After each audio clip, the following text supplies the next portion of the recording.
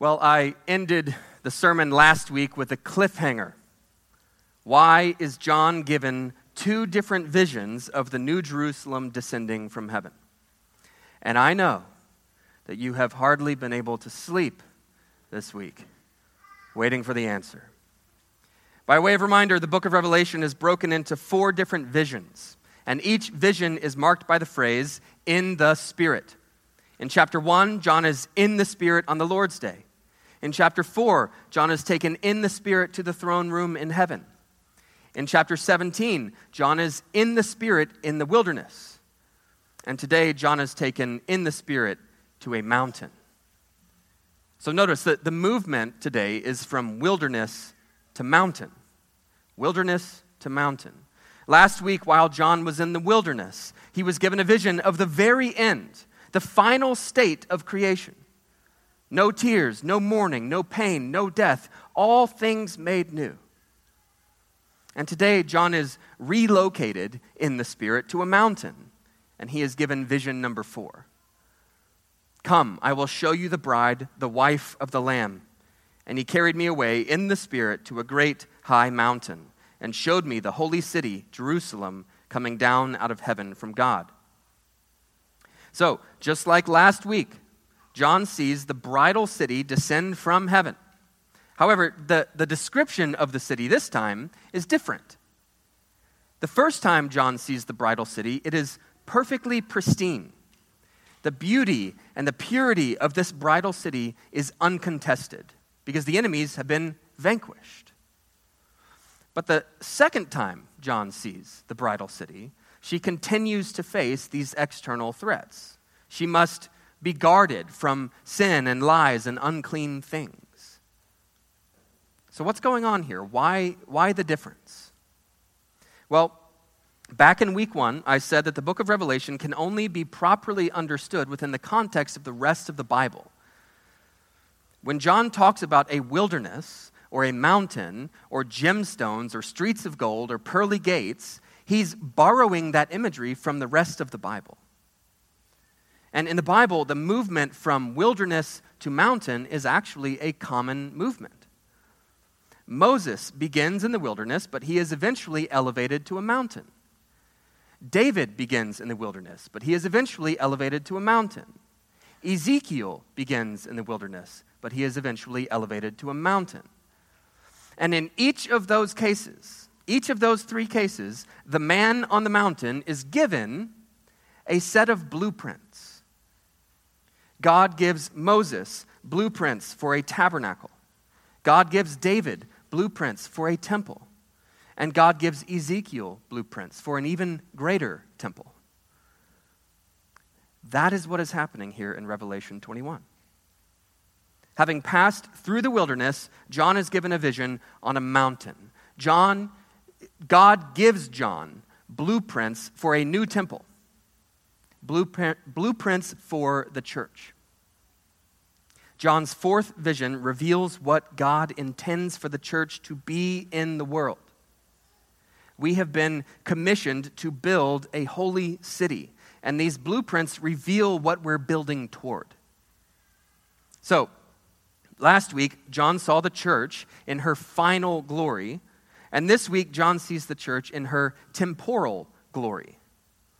He sees the church at 2 different phases in history. The church at the end of history and the church in the midst of history. So, the visions are arranged in reverse order. But that's not uncommon in the Bible. For instance, the authors of the New Testament often encourage us to become something by reminding us that we are that thing already. We are holy, and so we should be holy. We are dead to sin, and so we should put sin to death. We are secure in Christ, and so we should persevere in Christ. We are unified in the Spirit, and so we should pursue unity. We are called to be in the present what we are and what we will be in the future. And so John shows us what the church is going to be in the end, at the very end, and then he shows us what the church ought to be in the meantime. He describes the destination, and then he describes the journey. So let's look at this blueprint.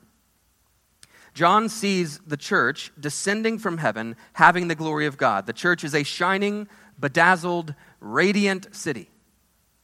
And the nations are depicted bringing tribute to her, bringing tribute into this holy city. It has a high wall, 144 cubits thick. That's 72 yards. It has 12 gates marked with the names of the 12 tribes. It has 12 foundations marked with the names of the 12 apostles. The church is a four-square city. Its length and width and height are all equal. So it's an enormous cube. The width of the cube is the equivalent of Houston to Philadelphia. And the height of the cube is the equivalent of 260 Mount Everests. The city is made of pure gold. The foundations are adorned with every kind of precious gemstone, and each of the 12 gates is made of a single pearl.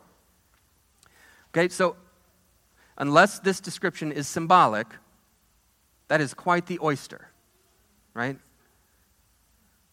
These are obviously not literal descriptions. These are symbolic descriptions of the church. And so we probably need to do some deconstructing here, because Revelation 21 is where we get most of our pop culture ideas about what heaven looks like. Streets of gold, pearly gates, right? But John is not describing heaven. John is describing the holy city that descends from heaven. He's describing the church, the New Jerusalem, the bride of Christ, who is the Lamb. The church is a radiant city. We are built upon the foundation of the apostles. And because the Lamb is in our midst, we are the light of the world. Jesus wants the nations of the world to learn how to walk from us. We are surrounded by massive walls. We are defended on every side. We are perfectly secure. And yet, our gates are always open. We are constantly welcoming others into the city to partake of its glory and to contribute to its glory. So we could go on for hours exploring what each of these details reveals about the nature of the church. But I want to focus on the fact that the city is described as a cube. Because the blueprints given to Moses featured a cube, and the blueprints given to David featured a cube, and the blueprints given to Ezekiel featured a cube.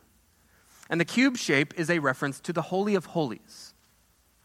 Now, there's a diagram in your bulletin, actually, if you want to visualize this. But the Holy of Holies was the inner sanctuary within the tabernacle and temple, where the Ark of the Covenant was located. This is where the presence of God was understood to be located. The Holy of Holies was the dwelling place of God on the earth, the place on earth corresponding to the throne room in heaven.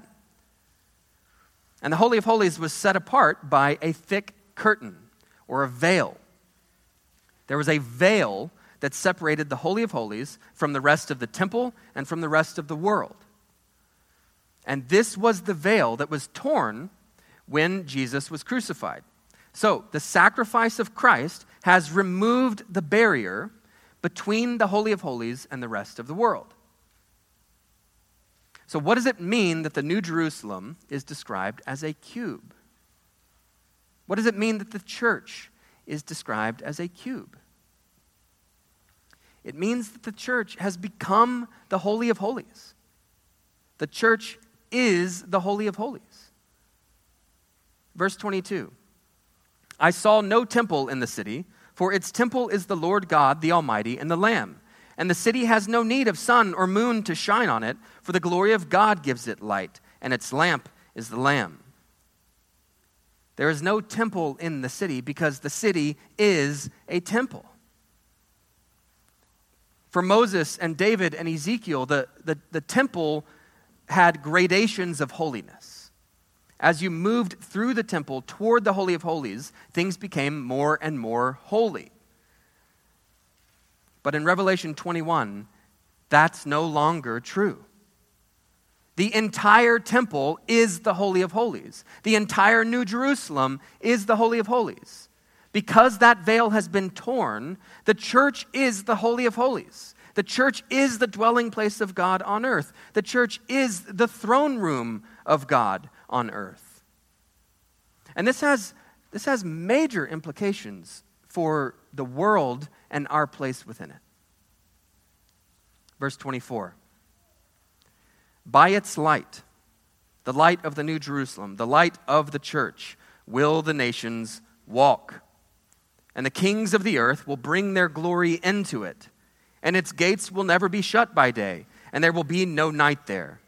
They will bring into it the glory and the honor of the nations, but nothing unclean will ever enter it, nor anyone who does what is detestable or false, but only those who are written in the Lamb's book of life.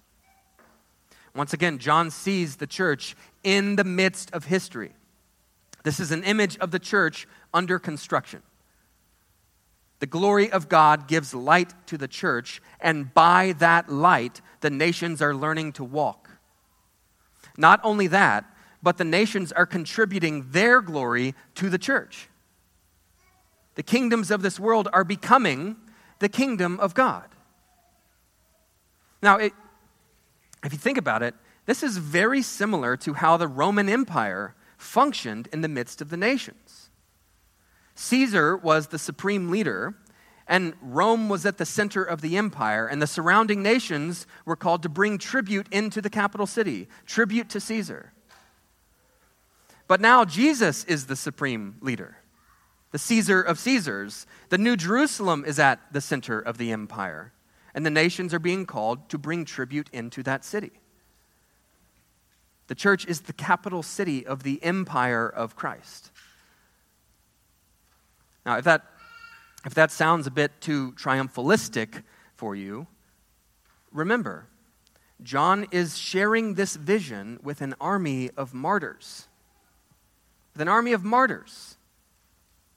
And so, yes, admittedly, this is triumphalistic, but it's still the way of the cross. It's still the way of the cross. Jesus willingly goes to his death. Jesus is vindicated and raised from the dead. Jesus is exalted over all nations. And the same is true of his followers. His followers willingly go to their deaths. His followers are vindicated and raised from the dead. His followers are exalted above the nations. But the nature of that exaltation often looks like martyrdom. We could say the same thing in terms of the Holy of Holies.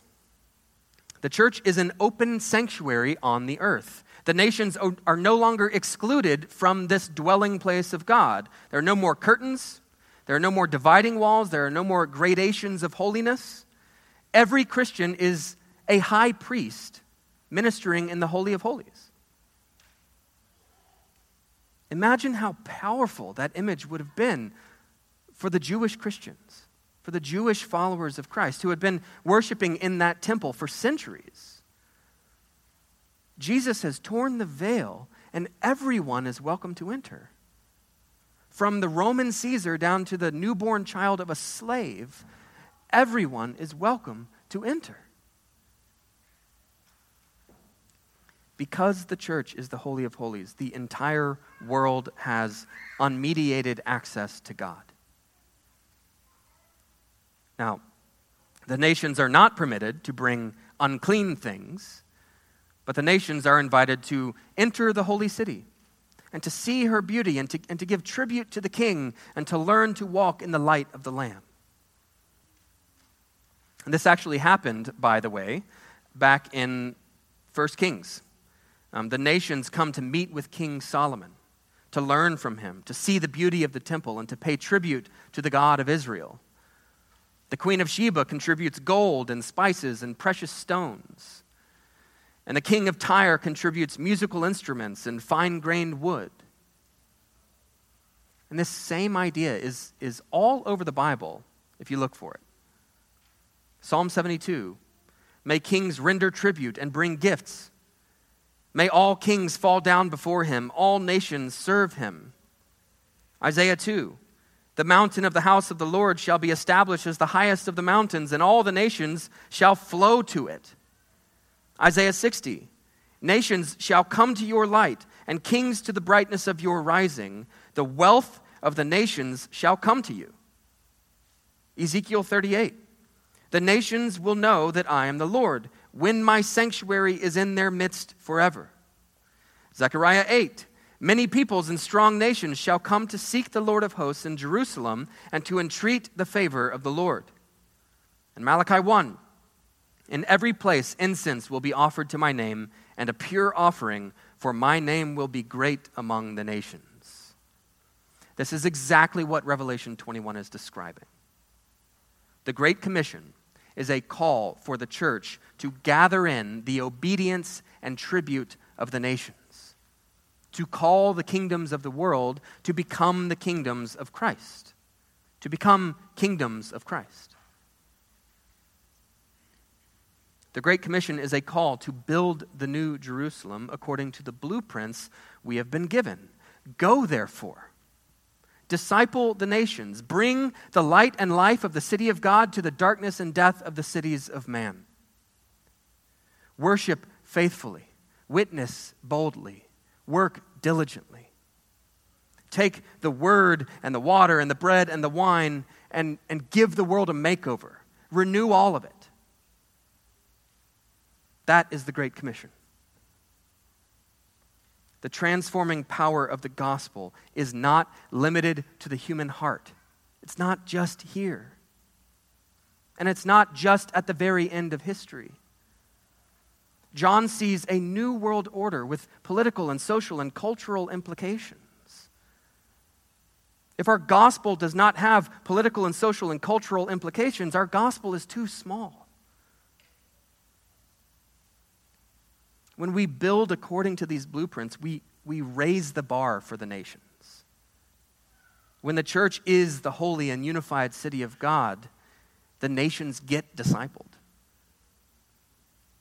The cities of man are greedy and consumeristic, but the city of God is a place of thankfulness and contentment. The cities of man are violent and murderous, but the city of God is a place of peace and protection for the oppressed. The cities of man are sexually immoral and dystopian, but the city of God is a place of chastity and faithfulness. The cities of man exploit the earth to maximize profit, but the city of God cherishes and stewards creation. The cities of man place their hope in the next great leader, but the city of God hopes in a king who reigns forever. So listen, we are not playing around here. We're not playing around here. The church is not just a good place to raise your kids. The church is not a religious country club. We are the living embodiment of the truest thing in the universe. We are the living embodiment of the holy city of the living God. And we are living and loving and worshiping and praying and singing God's future into the present.